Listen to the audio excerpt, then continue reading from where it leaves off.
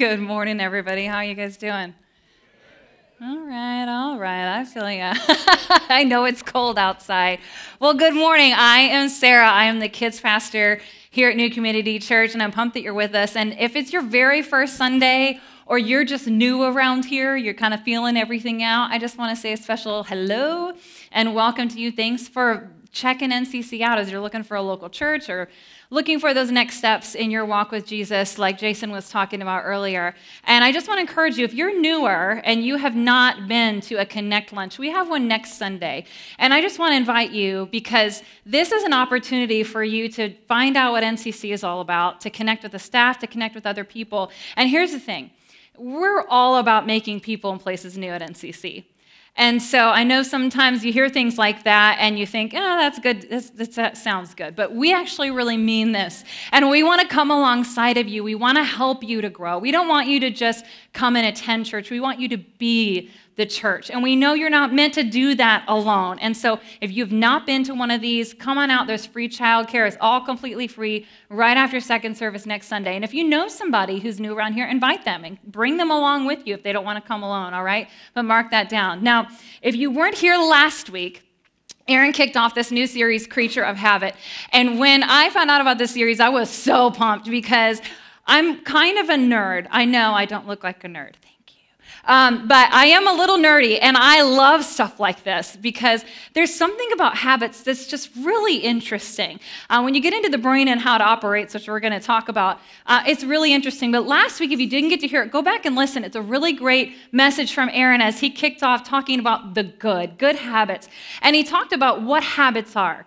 There are these behaviors that happen automatically without us really even understanding or making a conscious choice, right? Our bodies and our minds just do it. And he talked about this cycle that happens over and over in habits, which is noticing. We notice something is wrong, something cues, something says, hey, and then we have a desire, wanting.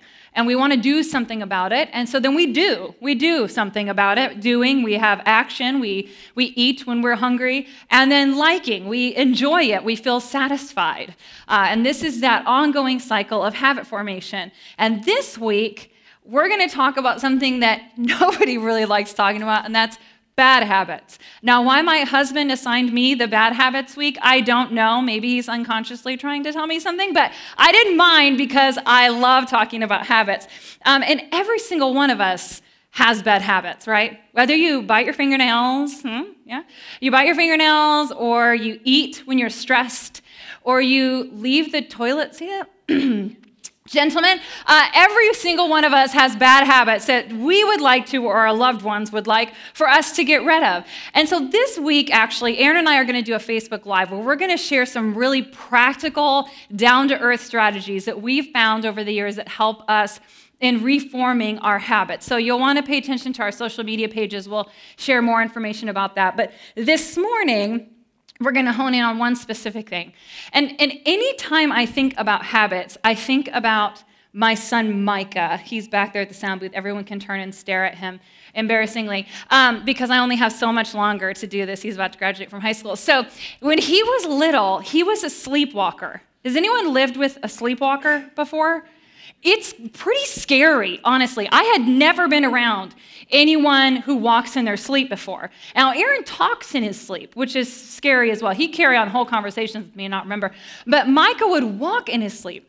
And when he was a toddler, there was this incident where he got up in the middle of the night to go to the bathroom, and he made his way out to the living room, missed the bathroom, and walked over to my guitar case, which was on the floor with my guitar in it, laying down. And he proceeded to open the lid of the guitar case, similar to how you'd open the lid of a toilet. You see where this is going? And he started to lower his pants down, and thank Jesus, our teenage son was sleeping on the couch and had kind of awoken by this point and yells, "Micah!" And Micah kind of jolts, and he walks Micah down to the bathroom and helps him go to the bathroom and get back into bed because my guitar would never have been the same after that. But this is the power of our brains. It's pretty crazy, right? He was sleeping, but moving. That boy could walk from the car to his bedroom, get a snack, all in his sleep. His brain was just operating on habit alone. And this is what habits are like in our brains. They're this like superpower that kind of takes over even when we're not aware of it. So the question is, how then do we harness this gift, this cycle, to break bad habits? Because sometimes, if you've ever tried to break a bad habit, you know it feels like an uphill battle, like your body is working against you. Your brain continues to want to do the same thing over and over again, and sometimes we don't even know why, right? You wake up and your spouse is like, do you know that you grind your teeth? Wait, what? No, I don't.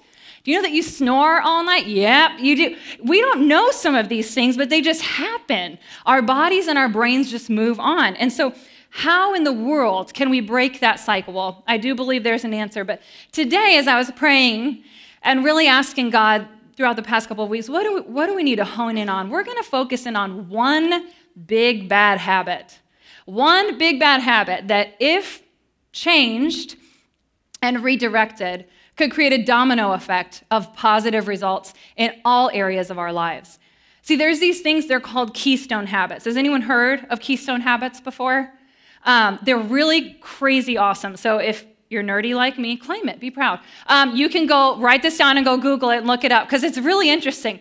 And basically what it is that researchers have found that there are these big habits that whenever we do them, for some reason, they create this domino effect of other positive results. One such keystone habit is exercising regularly. Peter and Isabel are like, yep. Exercising regularly. And what they found is when you exercise regularly, you tend to eat better. Not a big surprise, right? Because we always think those two go together. But there's a reason. Not only do we tend to eat better, but researchers have found we actually spend on credit cards less when we're working out regularly. Not only do we spend less on credit cards, we spend less on impulse purchases. We're less likely to dig that card out. And people who work out regularly tend to be more self-controlled and happy at work. How in the world does exercise do all of that in our lives? It just does. There are these big habits that change the way that we see ourselves. I'm the kind of person who works out regularly, and it creates this habit of self-discipline in other areas of our lives. Now, I'm not going to talk about exercising today. Phew! I know, we will deal with that later. But today we are going to focus in on one big thing. But before we do, we're going to dig in a little bit as to how habits happen, okay? And to do this, we're going to take an inward journey, and I don't mean philosophically, I mean biologically. And I know you did not come into church this morning thinking, I'm going to learn about biology. But you are, because I'm a kids pastor, and I get to teach. And just for fun, I have a little prop. So Gabriel, come up here. You're going to be my model. Everybody give Gabriel a hand. Come on up here, Gabriel. This is a brain. If you can't tell, the different parts are highlighted. So we're just going to put that very nice. Just step right up here into the light, please. Okay, so we're going to learn a little bit about what happens in our brain when it comes to forming habits, okay? So, as with everything in our brain, it can tend to be a smidge complicated. We're going to simplify it down, so don't get glazy-eyed. Stay with me here, all right? There are two main parts of your brain that are involved in creating and maintaining habits. The first is the frontal cortex, which is right up here, okay? And the frontal cortex, this is what we're going to call your thinking brain. It's your thinking brain. It's responsible for planning and personality, your behavior, making decisions. This is your thinking brain, the frontal cortex, okay? And it's what receives a cue. It's what notices something's up. And it sends a signal to get something going to take care of that cue. Now, whether that solution is good for you in the long term has to do with the next part of your brain, which is it sends a signal to your stratum up there, which is part of your basal ganglia. I know, hang with me. We're just going to call that your habit brain, okay? Your habit brain. Your thinking brain sends a signal to your habit brain saying, hey, take care of this. Got to get something going. Now, here's what's interesting. This stratum where your habits live, it's also where your memories, your emotions, and where pattern recognition lives in your brain. And it houses where dopamine is released. So that is what makes you feel good. Dopamine is our feel-good chemical. It gives the reward, okay? So let's walk through this practically. Your thinking brain says, hey, the stomach is telling me it's hungry. Sends a signal to your habit brain. You got to do something about this. Your habit brain looks, efficient solution, drive-through. Goes through the drive-through. You aren't hungry anymore. You get dopamine. Ta-da! Everybody's happy. You get a reward. Thank you very much, Gabriel. You can go have a seat. Everybody give him a hand. Very efficient. Now, this is what gets real crazy is because your habit brain is responsible for pattern recognition, okay? It's responsible for recognizing that a pattern is happening. When you meet a need in a specific way over and over again, your habit brain goes, oh, I got it.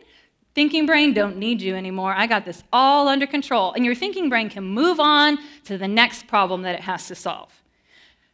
So, to make things a little more complicated, your thinking brain is also wired to turn off when you're under stress, when you're anxious, when your body thinks fight or flight, okay? And this is from hundreds of thousands of years of us having to survive constant danger.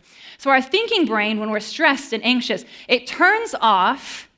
That's also where our self-control lives. You see the problem that's about to happen? So we live this crazy stress life. We're running from work to school to kids' activities to church to all these other things. And our thinking brain is offline and our habit brain has taken over. Now, if you've never experienced your habit brain taking over, this is what it's like when you go to drive to the post office, you pull into the grocery store parking lot and go, how did I get here? Because your brain went, oh my gosh, I have so much to get done, and your thinking brain was way over here, and your habit brain is like, pattern, go to the grocery store, and that's where it took you. And this happens to us all the time, right? Our habit brain is in default mode. Trigger, behavior, reward, repeat. Trigger, behavior, reward, repeat. Whether that's good for us in the long term or it's going to lead us to 500 pounds, it doesn't matter. Your brain is surviving right here because habits are about prediction. So your brain, it's so efficient, you guys. It wants to solve a temporary problem with a permanent solution so that your thinking brain can move on to the next problem that comes up. And so we find ourselves in this vicious cycle where we don't even know how we got here, and we have these bad habits moving on in autopilot. Now, here's the thing.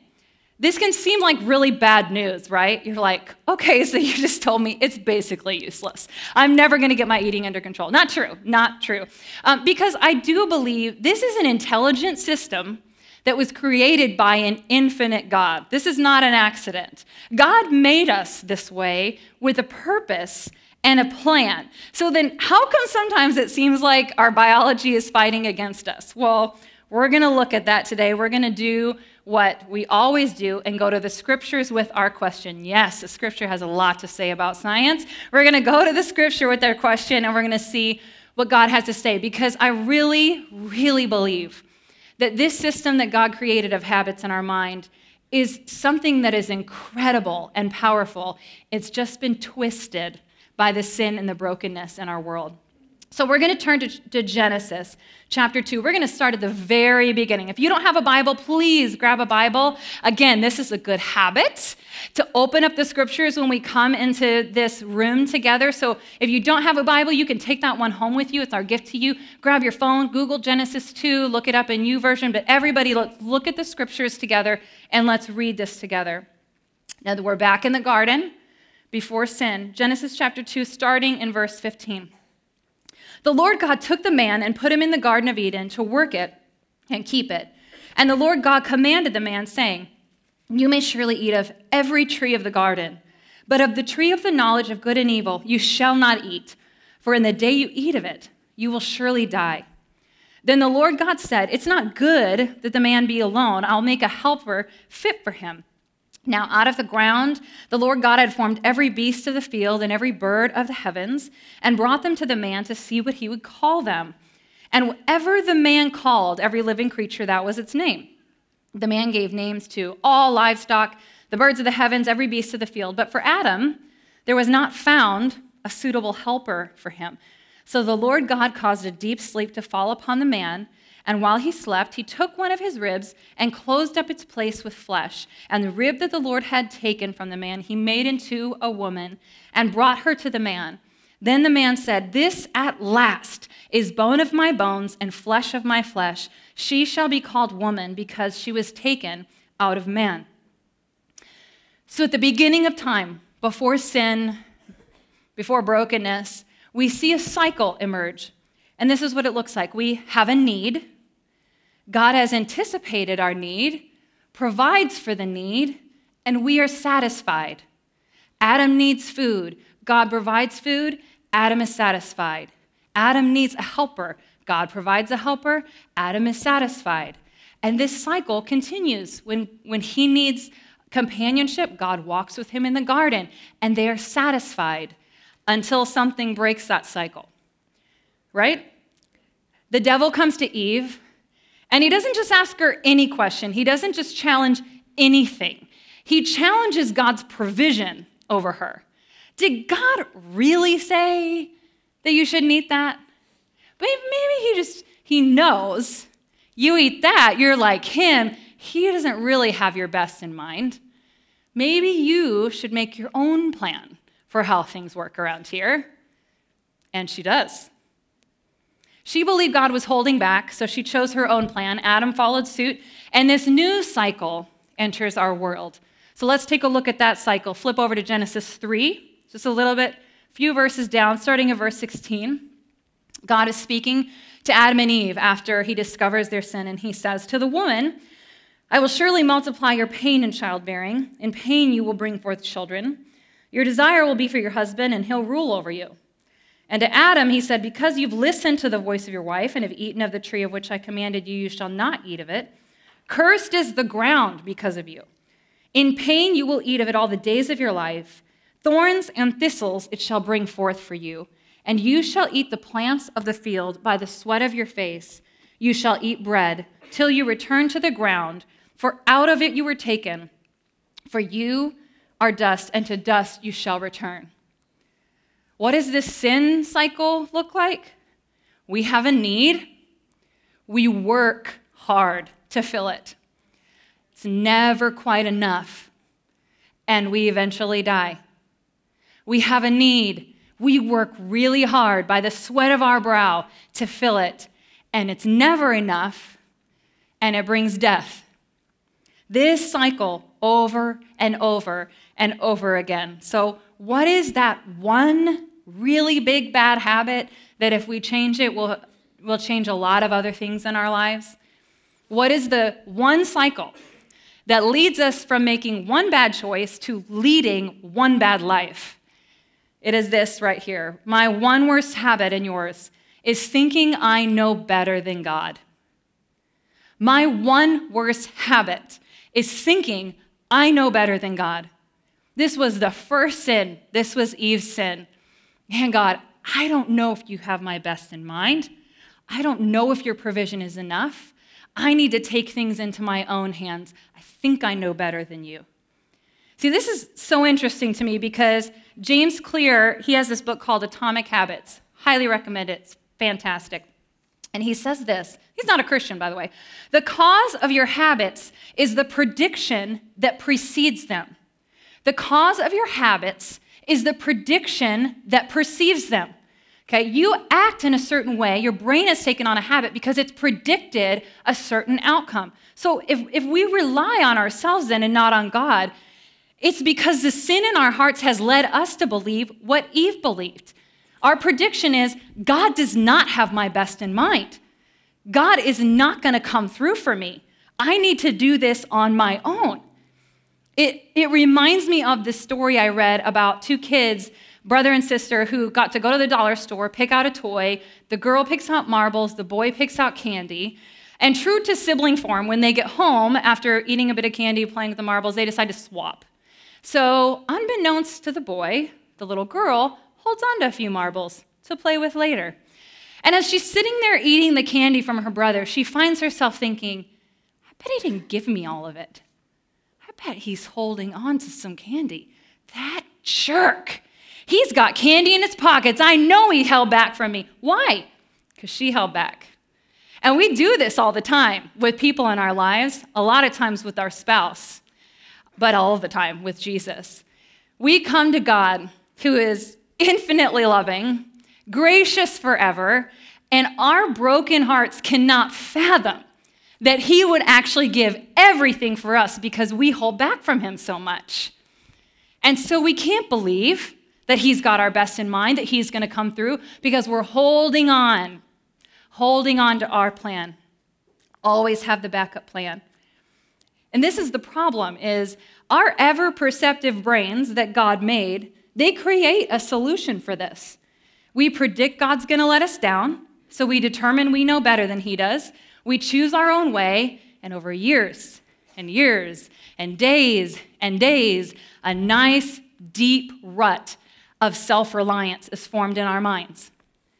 But then we come to Jesus, right? We come to Jesus. Something happens in our life, our marriage is falling apart, or we're desperate, or we feel meaningless, or whatever leads us to say, okay, God, your way. I'm giving it all to you. And we come to this altar, or we kneel by our bed, and we say, Jesus, I want to give everything to you. I'm a mess. Whatever it takes, I surrender to you. And the next day, we wake up, and we're still feeding on a little adrenaline from yesterday. I'm going to be different. I got this. And the self-control thinking part of our brain fires up. All cylinders, man. You got this. You're going to do this. And self-control is kicking in. I'm going to live a different way. What's the problem? We're still doing it on our own. Self-control is exhaustible, you guys. We do not have an infinite amount of it. So eventually, we blow it. We fail. We fall. And what do we think? God, you let me down again. Thought you were going to make me different this time. How can I even go to church? How can I show my face around people when I got all this crap going on in my life? I thought you saved me from this. I thought it was a different person, and I'm still dealing with it. You got years and years of self-reliance, this deep rut in your brain of choosing your own way. Now, please hear me. I'm not taking away the supernatural power of God. You can come to this altar and God can break that stuff off of you immediately. Absolutely, he can. But can I tell you something else I know about God? He knows the power of the process. He knows there's a power in the process. Aaron talked about this last week. Jesus is a perfect human being, and he spends 30 years preparing for 3 years of ministry. Couldn't God have just snapped his fingers and said, you're ready, go? Absolutely. But God knows the power of the process. God is not in the business of creating robots, guys. If he wanted to fix your behavior like that, he could. He's not about creating robots. God is in the business of making disciples, followers. And discipleship, it costs us. Upstairs in New Kids, I love this. Every single week, we teach the kids the ABCs. Admit you've sinned, believe Jesus can save you, and choose every day to follow him. That's what discipleship is. It's not a one-stop shop where you come forward to the altar and everything is broken away from your life and it's easy, smooth sailing. It is daily choosing to submit ourselves to his plan. My psychology professor, he told me this. He said, habits don't live in a vacuum. If you want to stop a bad habit, you can't just stop. You replace it. I remember when I was little, my best friend's dad smoked constantly. And then one day I went over, and instead of ashtrays, there were bowls of lemon drops all over the house. And it was because every time he wanted a cigarette, he popped a lemon drop in his mouth. Now, his teeth are probably rotten today, but he stopped smoking because he replaced one habit with something else, right? And this is what we have to do. This is actually scriptural, okay? I was so blown away by this when my professor taught me this. He said, Ephesians 4:28 says, anyone who's been stealing must steal no longer, but must work doing something useful with their hands. In other words, you don't just stop stealing. You got to start doing something, okay? The whole phrase, idle hands do the devil's work, it's a true thing. You got to keep your hands busy doing what God has made you to do. So if we're going to turn this habit around, if we're going to stop the cycle of relying on our own solutions, there's got to be a first step, and this is it. Never get off the altar. Romans chapter 12, verse 1. God's been smacking me around with this week. I appeal to you, therefore, brothers, by the mercies of God, to present your bodies as a living sacrifice, holy and acceptable to God, which is your spiritual worship. Don't be conformed to this world, but be transformed by the renewal of your mind, that by testing you may discern what is the will of God, what is good and acceptable and perfect. What's the answer to kicking this one bad habit? It's to never get off the altar. Well, what does that mean? I'm glad you asked. I love research. Again, nerd. I could be a student forever and be happy. So I did a bunch of research. And here's what I found out. There's a lot of different types of sacrifices in the Old Testament. There's the sacrifice of atonement, which most of us are fairly familiar with. This is where the blood cleansed us from sin. So in the Old Testament, they'd bring an animal, and the blood would cover the sin of the person. Now we know that Jesus paid that price forever. He is the ultimate sacrifice of atonement. So we know that's not what Paul's talking about here. Paul is talking about another sacrifice that was called the sacrifice of acknowledgement. Acknowledgement. And this is what that sacrifice looked like. You would bring something you owned, an animal, a food, something from your crop, and you would bring it before the priest, and you would lay your hand on it, and you would transfer ownership to God. You would, in that moment, relinquish all right you had to that, and it became completely and wholly God's property. This is what Paul's talking about. It's as if when we come to Jesus, we lay our hands on our life and say, God, I transfer ownership. I have no more rights. I have no claim to this life. I die with Christ. I am completely yours. You can have your way. It's pretty powerful. It's a pretty powerful thing. The problem is how hard it is to do every day. Because honestly, sometimes what we do is we come to Jesus with our problems. And we say, God, my marriage is a disaster. Please help. God, my kids are a mess. Can you fix them, please? God, my finances, I don't have money. Please help. And we bring him problems instead of ourselves. And Jesus is not a solution for your problems. He's a savior of our souls. He is not after your behavior. He's after your heart. If Jesus wanted to change us from the outside in, he could do that. He could do that. But again, no robots here. God wants to change our hearts from the inside. He doesn't want us to give him stuff to own. He wants to own us. He wants to have the control every single day. And can I just tell you this? I've been following Jesus for the majority of my life. And I honestly thought, as a 20-year-old, it would eventually get easier to do this. I was so foolish because now I have kids to worry about. I mean, how am I going to let them go into the world and trust that God's going to take care of them? It's a daily thing. And as soon as we think we've got this down, I'm telling you, watch it, because something's going to catch you in the butt. You have got to stay on the altar every single day. It's a sacrifice. And here's the thing about this habit stuff, is the cues, this noticing part here, that doesn't change. What happens is we change how we meet the need. So we know this, right, with our diet. It's not like when you go on a diet, you stop eating altogether. It's that you change how you're eating, right? So we know that about that. Well, here's the thing. The desires you have that you're trying to meet every single day, they were put there by God. Way back in the garden, way back in creation, God made us to rely on him. And this is the thing. He's the only one that can fill those things. He is the only one that satisfies. Remember, our cycle is it's enough. We survive and eventually die. When we rely on him completely and wholly, we actually can feel satisfied. And so many of us, you guys, we're fighting in our own strength to just get over some of these bad habits in our lives. But can I tell you something? There's always going to be more bad habits in your life than you know what to do with. I mean, you know this. If you meet someone who's 70 or 80 years old, are they over their bad habits? Where am I, 70 to 80 years old people? You guys over all your bad habits? You moved on? No, we're always going to have bad habits to deal with, but there is only one that will cost you your soul. There is only one bad habit that will cost you your soul, everything that you have. So what is worth that? As long as we continue trying to meet a God-created need with a man-created solution, it will let us down every time. Every time. And we're gonna do it. We're gonna keep failing.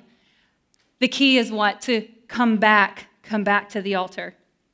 You know, as I was preparing this message, I got to this point and I stopped and I prayed because I was like, Jesus, I'm missing something.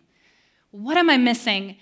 And he led me to this practice that we were taught in Bible school, which was if you want to understand a passage, you go back and read the verses before and the verses after, because when they wrote the Bible, they didn't put chapters and verses in. That was a later thing. So I went back to chapter 11, and here's what I read. Oh, how great are God's riches and wisdom and knowledge. How impossible it is for us to understand his decisions and his ways. For who can know the Lord's thoughts? Who knows enough to give God advice? And who's given him so much that he needs to pay it back to you? For everything comes from God and exists by his power and is intended for his glory. All glory to him forever. And so, dear brothers, I plead with you to give your bodies as a living sacrifice. See, here's what I was missing is until we recognize how incredibly awesome and powerful and gracious and loving and good God is, and how jacked up and messed up and broken we are, we will never feel he's worthy of our life. Never. We have to recognize how incredible he is and how desperately we need him. And again, this isn't a one-time sacrifice. This is every day. Whenever I first met Aaron, he was 18, I was 17. He had only been following Jesus again for about a year. We were at Bible college together. We were just friends at this point. And I remember thinking he had some really odd habits. He would not listen to any rap music, even Christian rap music, no rap music whatsoever, like would walk out of the room if it was playing, because he said it reminded him of who he used to be. And he didn't want to go back. He would leave every morning and every night to go walk the prayer walk and pray. Even if we were like watching a movie or we were in the middle of a conversation, card game, didn't matter. He'd walk out and go pray. He told me how when he had committed his life to Jesus again the year before, he went from having lots of friends to one friend because he sat his friends down and told them, hey, you're part of my bad cycle and I can't do it anymore. So he spent a lot of weekends alone. He moved from home to Waxahachie, Texas to go to Bible college, completely left everything behind. And even as a 17-year-old who was trying desperately to follow Jesus, I was amazed by this. He was willing to let everything go, put everything on the line, because he didn't want a solution. He wanted to be saved. He wanted to be different. And sometimes, you guys, I think kids and students, they get this so much more quickly than we do as adults.